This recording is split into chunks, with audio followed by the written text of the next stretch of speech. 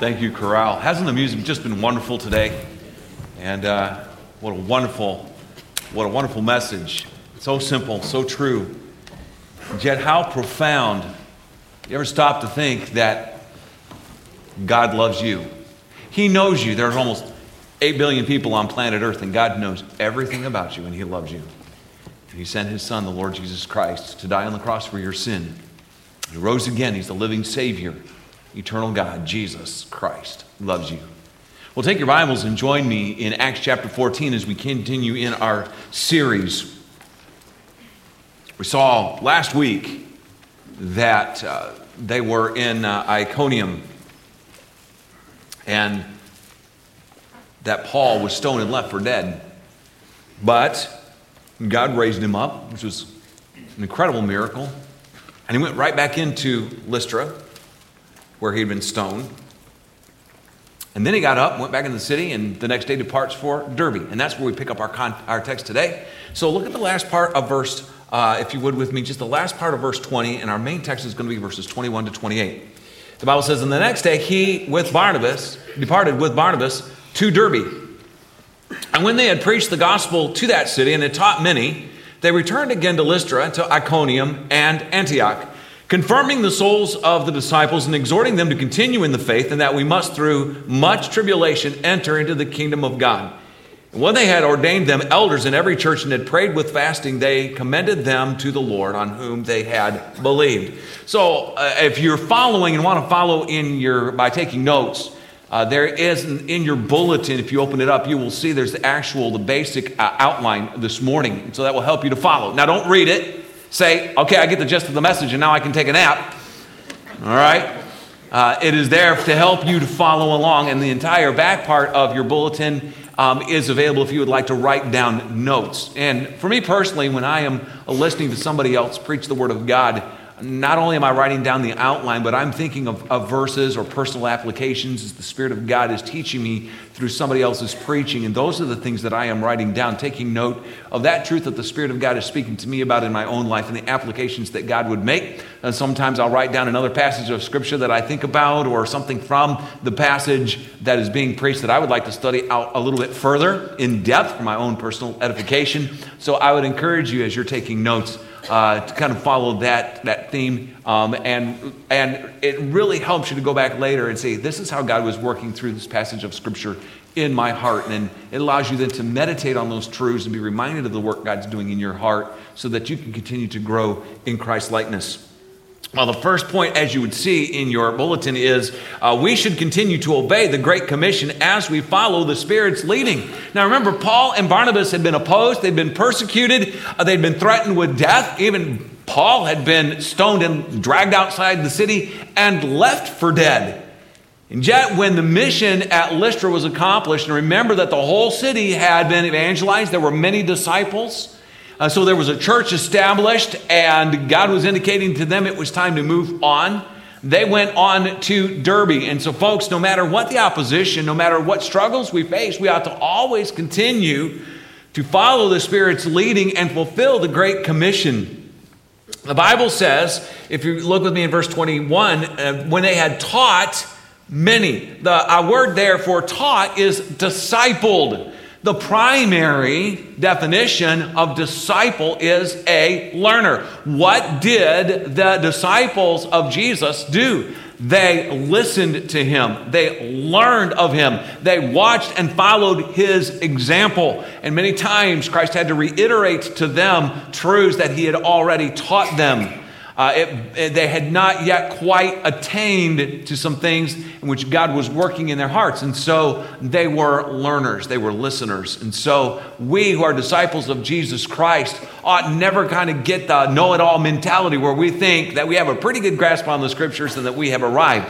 Although we may have very sound doctrine and be theologically thoroughly accurate in our understanding of doctrines in the Scriptures, folks, none of us have arrived at the perfection of the Lord Jesus Christ in our lives.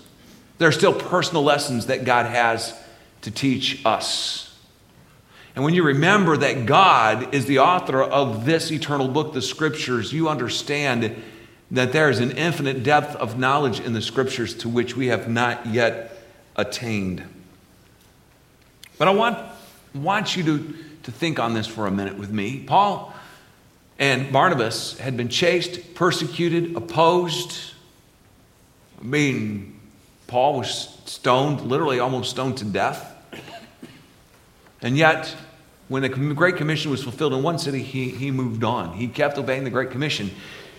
What if Paul and Barnabas had decided not to go on to Derbe, but to return to Antioch in Syria? It would have been a very easy thing actually for them to do. Geographically, they were only about 160 miles from going back to Antioch in Syria. And they were kind of north and east and kind of headed back that way. It would have been very simple, pretty much a straight shot, an often traveled route that they could have taken.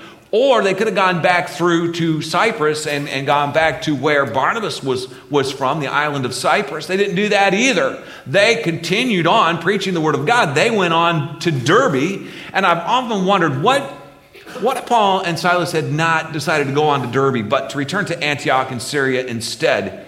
Couldn't they have said, Paul could have said, man, you know what? I've just been stoned to death.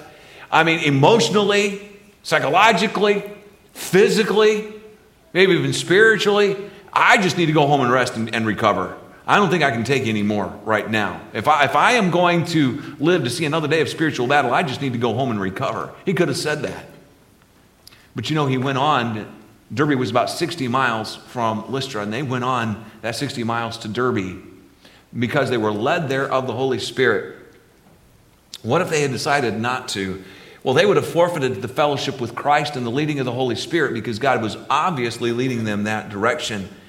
And there is a fellowship with Christ, and there is a filling of the Spirit that comes when we are walking in obedience. There is a joy that comes in being able to witness the truth of the gospel. There is a joy that we get to experience when souls get saved. Folks, there are a lot of things that I get excited about in life.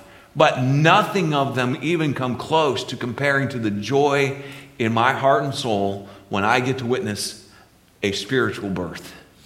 When I get to see somebody saved, there is no greater joy than to see someone trust Jesus Christ as their Savior. And I trust that is true for you. They would have missed out on that. They would have missed out on the growth of the believers than the establishment of a church at Derbe. But I got to wonder, what do we miss out on when we are not obedient? Well, we should not only continue to obey the Great Commission as we are following the Spirit's leading, but second of all, we should not only evangelize the lost, but we should also disciple the believers. Look back in verse 21. The Bible says, and when they had preached the gospel in that city and had taught many, again, I already told you that word taught is to disciple. So they were teaching believers.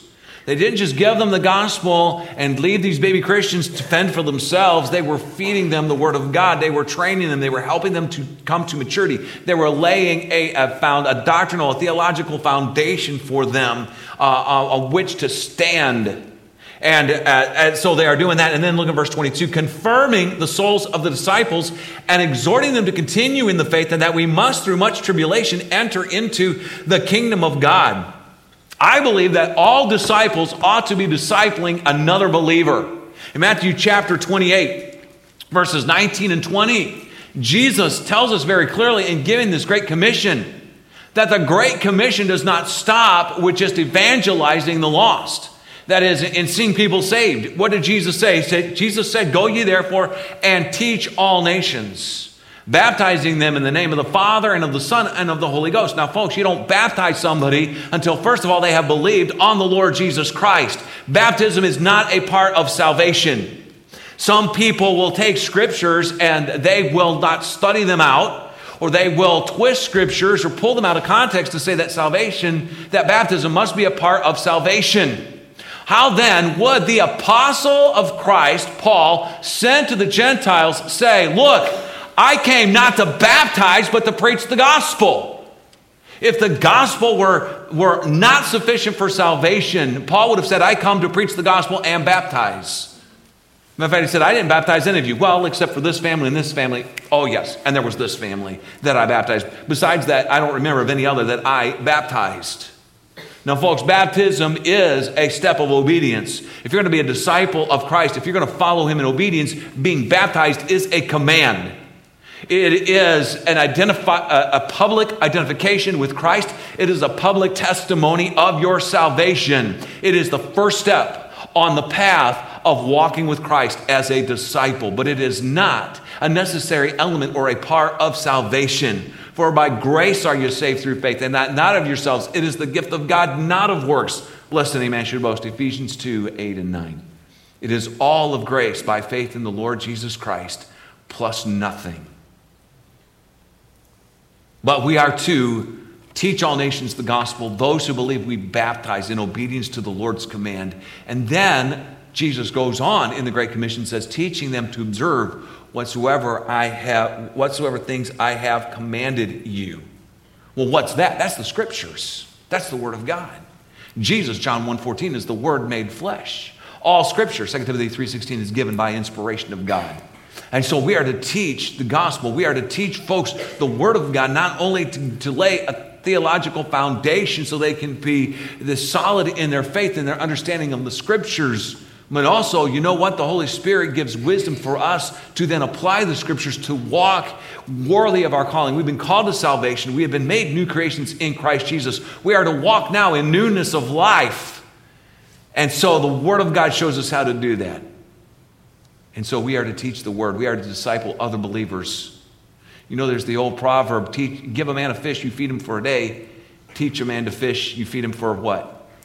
A lifetime. And while at first when we were discipling a new believer, we were going through a Bible study and we are explaining things and we're answering questions, and there's a sense in which we're kind of spoon-feeding truth to that baby disciple because they've not yet learned to feed themselves. We begin to go through the processes. We help them to get a foundational understanding of the scriptures and how to navigate the scriptures and how to study the scriptures and how to have that personal communion with God through prayer and through meditation on the word of God. And as they begin to mature to that point, then we teach them how to feed themselves and how to begin to study the scriptures. And we encourage them in the importance of gathering God's people to worship corporately and to take advantage of the gift that God has given to the local church, the pastor teacher, so that the word of God can also be taught and where we can receive truth from the word of God. But folks, the only time that you're spiritually fed ought not to be on a Sunday morning, Sunday night, and Wednesday night, or at a Bible study in somebody's house, although all of those things are good and profitable.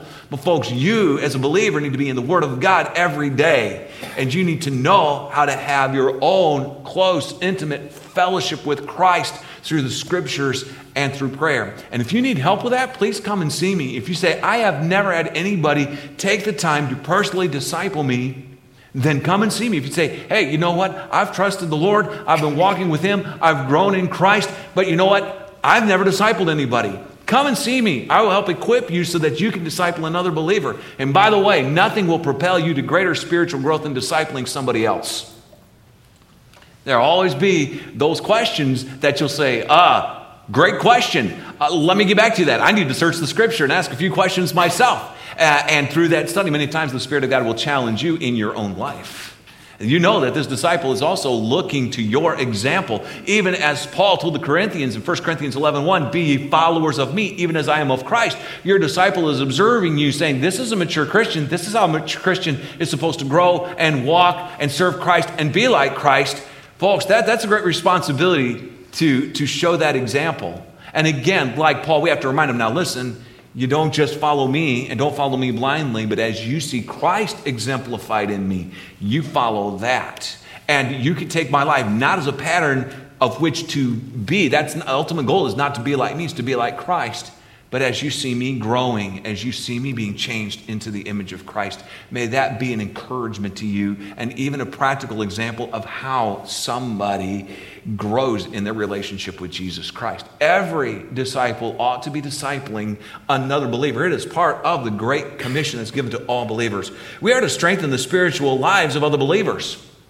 One commentator on this passage wrote this good point. He said, the truth was, these were young converts. They were surrounded by enemies, exposed to temptations and dangers. They had as yet but a slight acquaintance with the truths of the gospel, and that it was therefore important that they should be further instructed in the truth and established in the faith of the gospel. This is what Paul and Barnabas returned to accomplish, because they went back, and we're going to see this, they went back to confirm the other churches that were already established that they had visited. But even here in Derbe, knowing as the Spirit of God began to give them indication, all right, on this missionary journey, on this trip, this is the last city where we are going to be preaching to establish a church, and then we're going to go back through. Now, where God gives us opportunities to preach the gospel, we'll preach the gospel. But we understand we need to also go back and confirm the churches. Why? Because the Great Commission doesn't stop with evangelizing the gospel. It continues through discipling believers. And folks, that is a lifelong ministry every Christian should be consistently practicing in their life. Many Christians need strengthening in their souls. It is no small thing to walk with the Lord year after year, facing trial after trial. It takes, as one writer said, it takes a strong soul and an encouraged faith. We are to bring along other believers to walk in the faith. Look back again, if you would, in verse 22, confirming the souls of the disciples. That is, the word confirming there means strengthening the souls of the disciples. How are they strengthened? How are they encouraged? It is through the confirmation of the teaching of the Word of God. It is as the Spirit of God works that truth in the heart of that believer that they are spiritually strengthened and fed. But then, if you look at verse 22, and exhorting them, and that word to exhort is the Greek word parakleto, literally to invite or to walk along beside. And the idea is that we invite and, if you would, bring along other believers to walk in the faith, to walk after Christ. We should expect also, if you look at the last part of verse 22, we should expect tribulation and persecution. That's part of the message that the Spirit of God had Luke record. Of all of the discipleship teaching, I find it interesting that Luke doesn't go into all of the different doctrines that Paul and Barnabas were sharing with this church at Derbe and these new believers, but this warning.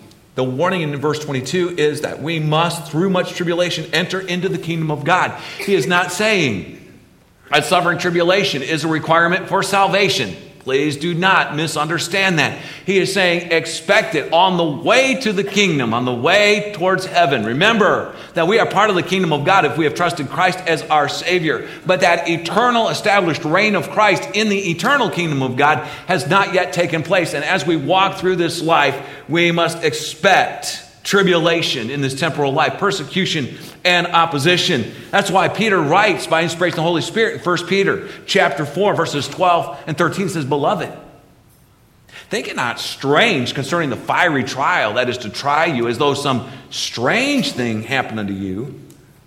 But rejoice inasmuch as ye are partakers in Christ's sufferings, that when his glory shall be revealed, ye may be glad also with exceeding joy. You know, there is a health, wealth, and prosperity gospel that is popular in our culture today that makes some Christians think that any tribulation or persecution is counterproductive to the Christian life. But study through the scriptures and you will see that God brings about often maturity, spiritual maturity, and spiritual ministry opportunities through our suffering. That's why the Apostle Paul said in 2 Corinthians chapter 12, his own testimony was, hey, lest I should be exalted above measure, there was given to me a thorn in the flesh, the messenger of Satan to buffet me, lest I should be exalted above measure. For this thing I besought the Lord 3 times that it might depart from me. And he said unto me, my strength is made perfect in weakness. You know what Paul's response to that was? Most gladly, therefore, while I rather glory in my infirmities, that the power of Christ may rest upon me. Paul realized that in his own life, God was going to use persecution and trial and difficulties to refine him and to draw him into more intimate fellowship with Christ.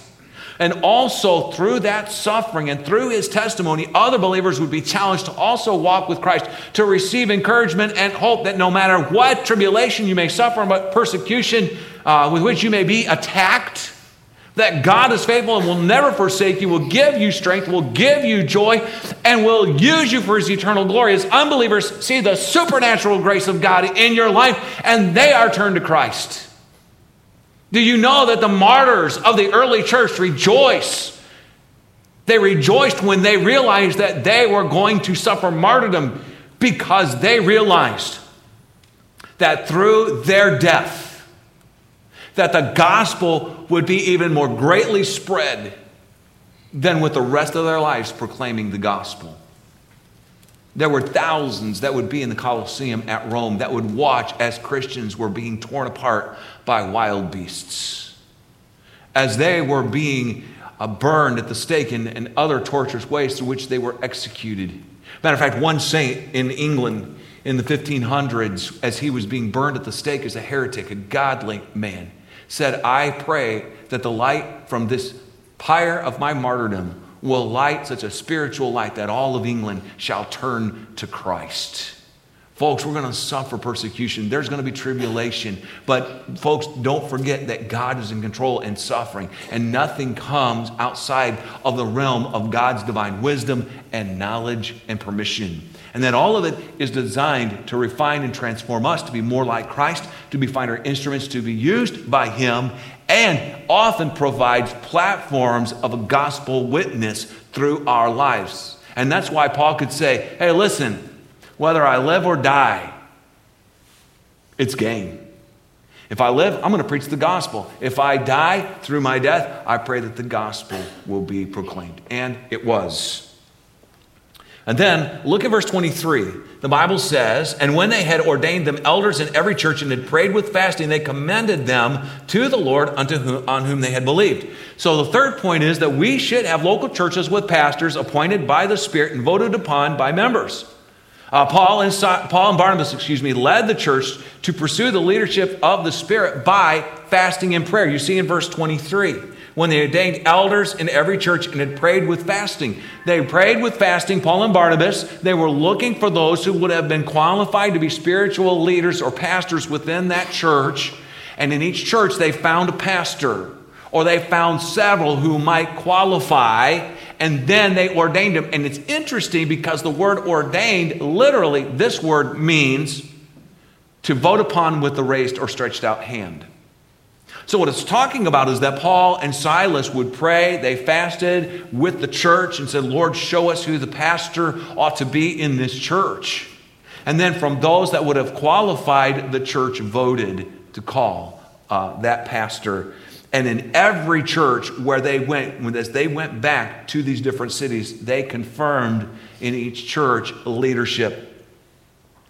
1 Peter chapter 5, verses 1 to 4, the Bible instructs, "The elders which are among you I exhort, who am also an elder and a witness of the sufferings of Christ, and also a partaker of the glory that shall be revealed. Feed the flock of God which is among you, taking the oversight thereof." So elder and overseer are two parts of the ministry of a pastor.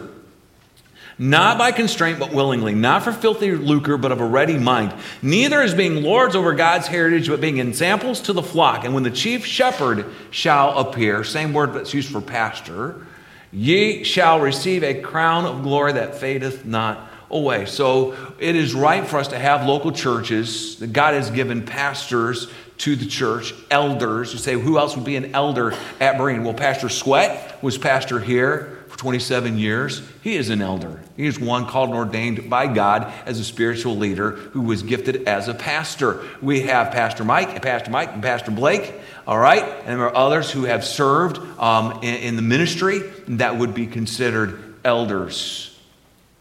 Now, the Bible doesn't say anything about appointing deacons here. They were not yet at this point. I don't believe the office of deacon was yet in the works for them to establish in these churches. It had been in the church at Jerusalem, probably also in the church at Antioch, and that would come later for many of these churches. But remember that Paul and Silas could not stay very long in each church, but they stayed long enough to exhort and to encourage, to disciple, to appoint spiritual leadership, helping the congregation, leading them through that, and then leaving them in good hands and moving on. But you know what? There's also another very important phrase. If you look with me in verse 23, the Bible says they commended them to the Lord on whom they had believed. And that's another point. We should entrust our spiritual children to the Lord, for they are His children. The word, therefore, commended means to place at someone's side. So, Paul and Barnabas did not have that opportunity to continue at the church. God had other ministry for them to do, but they commended them. They literally said, Lord, we are putting this church beside you. We are entrusting them to your care. When we were in youth ministry in Pennsylvania, I can remember when God led us to go out to a ministry in Colorado. And yet God had done an amazing work in our youth group and in our church. There was actually an amazing revival that broke out in our church in Pennsylvania. And it started with a youth group Easter weekend retreat. And it spread through the families of our teenagers, and it spread to the entire church. And it was still going on when God called us away. And you know, my heart was torn because I had a passion for the ministry God was calling us to in Colorado, and I was reaching forward to that, but I didn't want to let go of the youth group in the church in Pennsylvania. But I knew that God was moving us, and you know, this verse was a great comfort. Lord, I'm going to commend this youth group and these families and this church, this work of revival, because God, you know what? These aren't my kids. This is not my church. This is yours. You did the work. I was only the instrument. And now you're moving me on to serve in another place. Lord, I will willingly go, trusting that what you have begun, you will finish. And thank you for the privilege that I got to be a part of that. I look forward to what you have for me in the next place. And folks, that is the heart that we need to have, because though we have disciples and people that we lead to the Lord and try to disciple, sometimes in life God moves them away, or God moves us away. For some reason, we're not able to continue that personal contact on a consistent basis. Now, as much as we can, and we have with texting and everything and emails, we can do more of that. But the same personal week in, week out connection with that person is going to be sometimes distanced. But you know what? We can always entrust them ultimately and place them by Christ's side. We can commend them unto the Lord. And now look at verses 24 to 26. The Bible says, and after they passed through out of Pisidia, they came to Pamphylia. And remember, these are regions. And when they came and preached the word in Perga, that's a city, they went down into Italia. Now, they went to Perga on their way up, but they did not preach the gospel there in Perga. Remember that? Okay.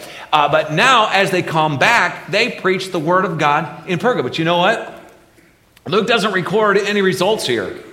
Now, he had recorded results in all the other cities, but he didn't record any results in Perga. Why? I don't know. The Spirit of God did not lead him to. But I think there is a point that we can take from that, and that is this. Even though there are no results recorded here, God is always at work.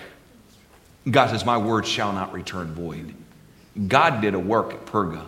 We just don't know, according to Scripture, what that record was and what God did at that time. But God did a work there. They faithfully proclaimed the gospel as led by the Spirit of God. And folks, we ought to be encouraged that when God, by His Holy Spirit, leads us to serve, to share the gospel, to hand out a gospel tract, it doesn't matter if that person tears up the tract and throws it back in our face, cusses us out, slams a door in our face, shrugs their shoulders and just puts it in their pocket, and we have every indication they're probably just going to throw it in the first trash can they find. You know what? We don't know what God's doing in their heart. We plant the seed. We water the seed. God is the one who gives the increase. We share the gospel. We leave the results with God. Now, that does not mean that we just share the gospel and never give an invitation to somebody. Hey, wouldn't you like to trust Christ as your Savior? As we are led of the Spirit of God, and we can sense that the Spirit of God is, through evidence of the Scriptures, convincing them of sin, righteousness, and judgment, as we can see that they are beginning to understand the personal love of Christ for them in the way of salvation, and we can see their heart is tender, and they desire that forgiveness of sin and eternal life. We should say, wouldn't you right now like to call on Christ and place your faith in Him, invite Him to cleanse you from your sin and to be your personal Savior, to give you the gift of everlasting life? We should do that. But folks, there are times we don't get that opportunity. Sometimes people interrupt us, cut us off, walk away. There are times we share the gospel and people nod their heads and they smile and they listen politely, but they're very non-committal. But you know what? We can always take comfort in the fact that if God led us to do it, as we're walking in the Spirit, and as we know we have been commissioned to proclaim the gospel, then we just leave the results with God. Don't be discouraged. Don't stop sharing the gospel. Keep praying, keep serving, keep showing an example of a Christian whose life is being transformed by the supernatural grace of God. Keep sharing the gospel with folks as you can. Build redemptive relationships, and as God gives you opportunity, keep sharing the gospel at appropriate times as you have that discernment by the Holy Spirit when to speak up for the sake of the gospel. But if you don't see results even after years, don't give up. Don't give up hope, and don't quit. Because you and I can't save anybody. We don't do the spiritual work. We are just the messenger. It is the Spirit of God through the Word of God. It is the Father drawing sinners to His Son. It is Christ who saves. So we share the gospel and leave the results with God. Then look at verse 26. And thence sailed to Antioch. This is Antioch in Syria. Remember that at Jerusalem, they heard that there were believers from Cyprus that had gone over to Antioch in Syria and were beginning to evangelize, and people were being saved, and they sent up Barnabas to check it out. Barnabas goes up there and he rejoices to see the grace of God. People are being saved. This is awesome. He begins to disciple them. He begins to equip them. He's continuing to proclaim the gospel, and there's so much work to be done in the third largest city in the Roman Empire, and God is doing such a work that he says, I got to leave the work, and I got to go find Paul and bring him back because I need a partner in the ministry. And he brings Paul back, and Paul and Barnabas minister at the church in Antioch in Syria, and souls are being saved, and disciples are being strengthened, and spiritual leadership is beginning to be put into place, and there's this church that literally becomes the hub of the missionary effort of the spread of the gospel through the known world in that day. It came not from Jerusalem, but it came from Antioch in Syria. They're heading back to this home church where they had invested so much of their ministry. But you know what? It was the home church that had sent them out. Look at verse 26.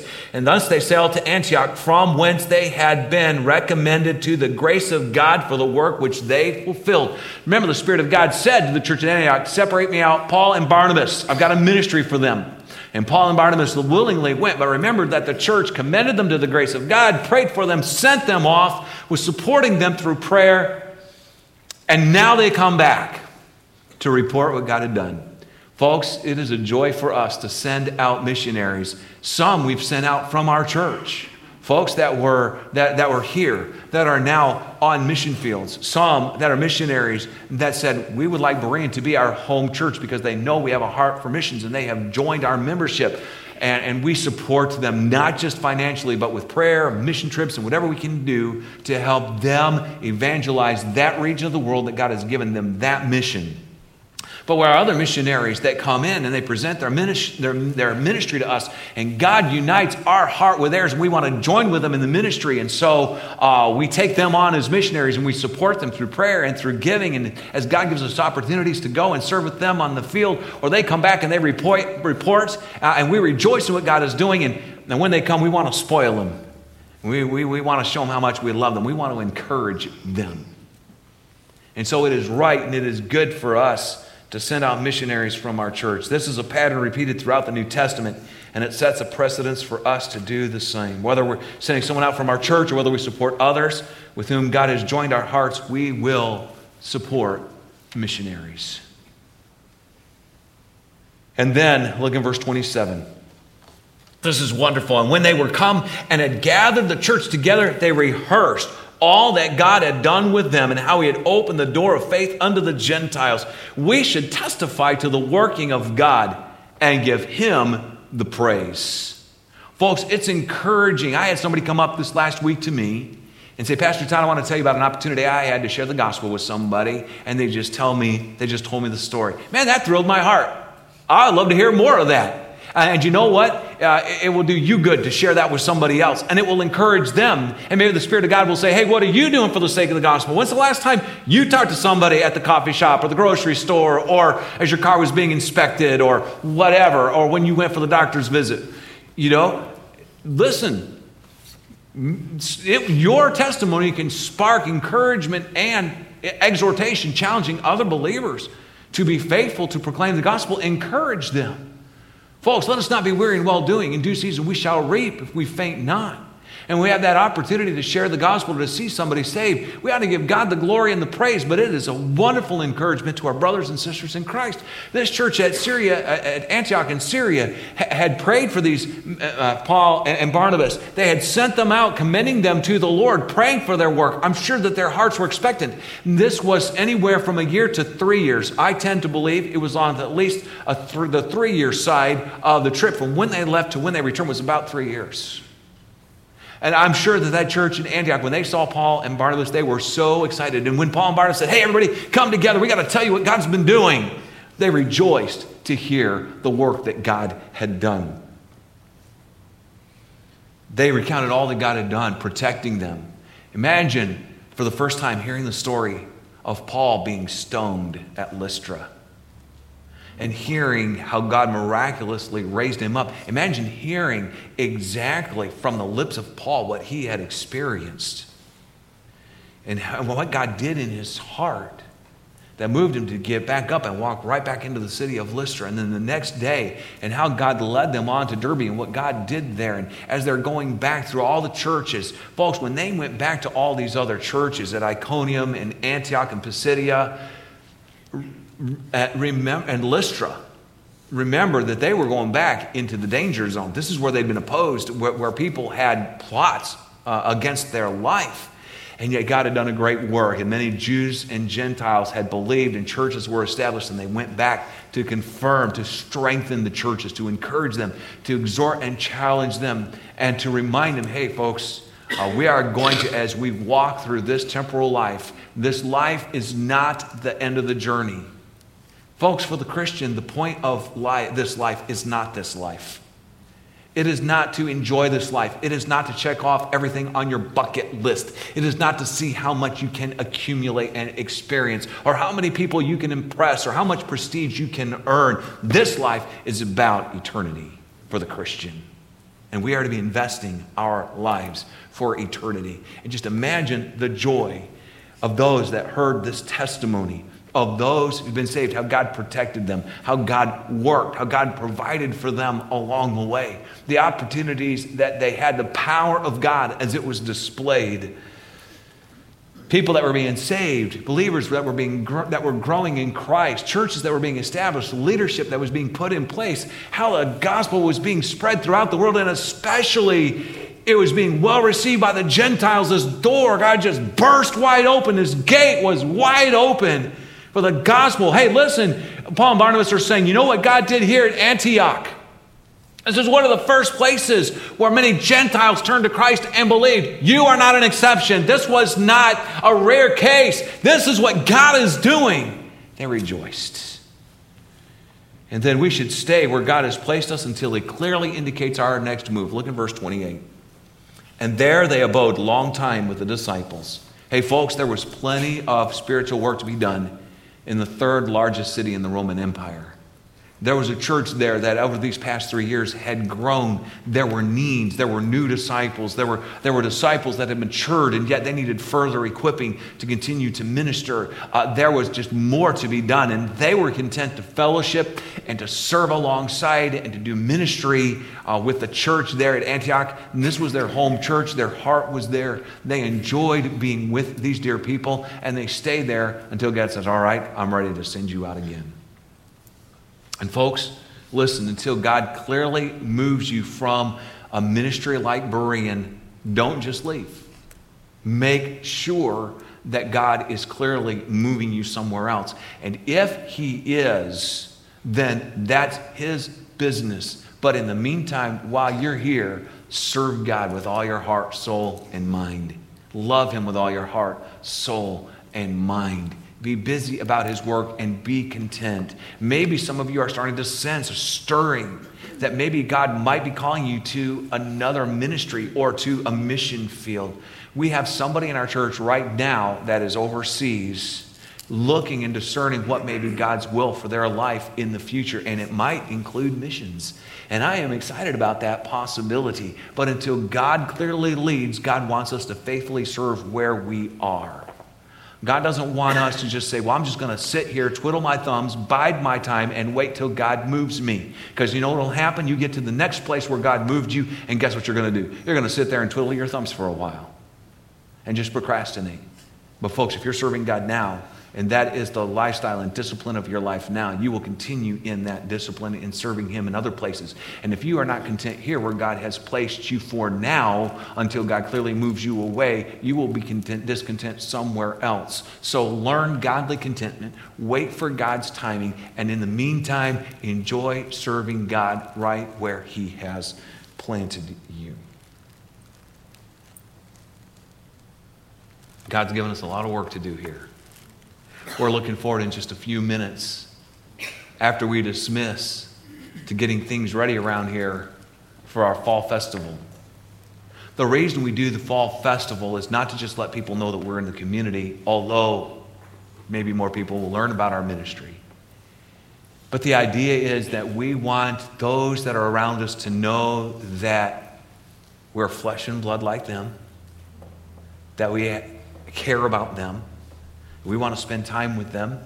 And as they come, we're going to put some gospel literature into their hands. Where there's going to be a short gospel message this afternoon. Because this is what we're about. We're about the Great Commission, and it starts with proclaiming the gospel. We're going to share the gospel. We're going to maybe meet some brothers and sisters in Christ who don't have a church home. And maybe the Spirit of God has been working and tugging at their heart. Hey, listen, they've been disobeying the Scriptures. The Bible says in Hebrews 10, we're not to forsake the assembling of ourselves together. How can you exhort your brethren? How can you serve your brethren if you're not part of a local church on a consistent basis? And so maybe some of them are looking for a church home. They need our encouragement. They need our love. They need our support. They need to be in Sunday school where they can hear sound teaching from the Word of God. They need to be encouraged. They need to be helped. They need to be equipped. They need a place to belong. And we, by God's grace, may be that very church home that they need. But whether we see results or not, folks, we are going to witness the gospel and leave the results to Him. We're going to love people with the love of Christ. We're going to share the truth with people, and we are going to then commend the results to God to do as He pleases. And we are going to do our best, and we are going to enjoy ourselves. We're going to enjoy the fellowship of serving with one another and serving our community as they would come on our church campus today. And I trust that we will sometime in the not too distant future be able during a testimony time to say something like this. Hey, do you remember the fall festival? I was doing trunk or treat. Or I was face painting, or I was doing the pumpkin drawing thing, the little craft, or I was helping kids roast marshmallows to make s'mores, or they were riding on the wagon, and we got into a little bit of a gospel conversation. We got to know somebody, and we were able to follow up with them. And you know what? Just this last week, they trusted Jesus Christ as their Savior. Isn't that great how God used that? I trust we'll be able to share those kind of testimonies. Hey, do you know for sure where you would spend eternity if you were to die today? If you don't know, I'm going to invite you after our service is dismissed. While there may be a lot of busyness going on around us, come back to the connection point. It's a nice, quiet room. And you can come back and see me. My wife will be there. If you're a lady, you say, you know what, I'm just not sure that my eternity is settled. I'm not sure I have eternal life. I'd like to settle that. We'll sit down with the Word of God, show you the way of salvation. It won't take long. We'll answer any questions you have from the Word of God. And you can choose to put your faith in Jesus Christ and settle your eternal destiny today. You can receive God's forgiveness of sin and the gift of everlasting life. My brothers and sisters in Christ, are you actively discipling somebody? Are you a disciple of Jesus Christ? Does it thrill your heart when you hear of people that trust Christ as their Savior? And are you content to serve God where you are, within the circumstances God has placed you, to the best of your ability, with a joyful spirit? And if not, would you ask the Holy Spirit of God, why not? And would you just, in a moment when we have our pianist play a hymn of invitation, our heads will be bowed, we'll just remain seated. And as the music plays, would you just say something like this: Lord, if there's something in my life that's not right with you, reveal it to me and I'll confess it. Specifically, I'll make it right with you. And then if after listening to that, you either respond to that or the Lord shows you your conscience is clear before him, then to say, Lord, I want to again dedicate myself and make myself an available tool for you to pick up and use, an available vessel for you to pick up and pour out your gospel into the lives of others. Lord, I want to rejoice in this life because I'm investing in eternity. And Lord, I want to serve you. And I want to serve my brothers and sisters in Christ. And I want to reach the lost. And I want to disciple somebody. And I want to grow as I see them grow. Whatever else the Lord may be doing in your heart this morning. Maybe for some of you, as I was speaking earlier about being baptized, maybe if some of you said, I've trusted Jesus as my Savior. I know I have eternal life, but I have not declared myself his disciple, and I've not taken that step of obedience by following him in believer's baptism. If God has spoken to your heart about that today, commit that to him in prayer, and then come and see me and let me know. And we will set up a date for a baptismal service, and we'll explain baptism to you very clearly, answer any questions you have, and then we'll have a baptismal service. And we would rejoice to be able to do that as well. Whatever you need today spiritually, please come and see me or my wife. We'd be glad to help you. There are other pastors that'll be around, other people here that can also help you with your spiritual needs. Just find somebody that you know can help you and seek out that help. But right now, let's bow our heads and our hearts before the Lord. I'll pray, and when I finish praying, our pianist will begin to play just a stanza of a hymn while we spend just a little bit of time before the Lord, responding to the working of his Spirit in our hearts this morning. Father, may we walk in the Spirit, that we may be led of the Spirit. May we be filled of the Spirit so that we may have the boldness and the wisdom of the Spirit to proclaim the gospel which is in your word, the Scriptures.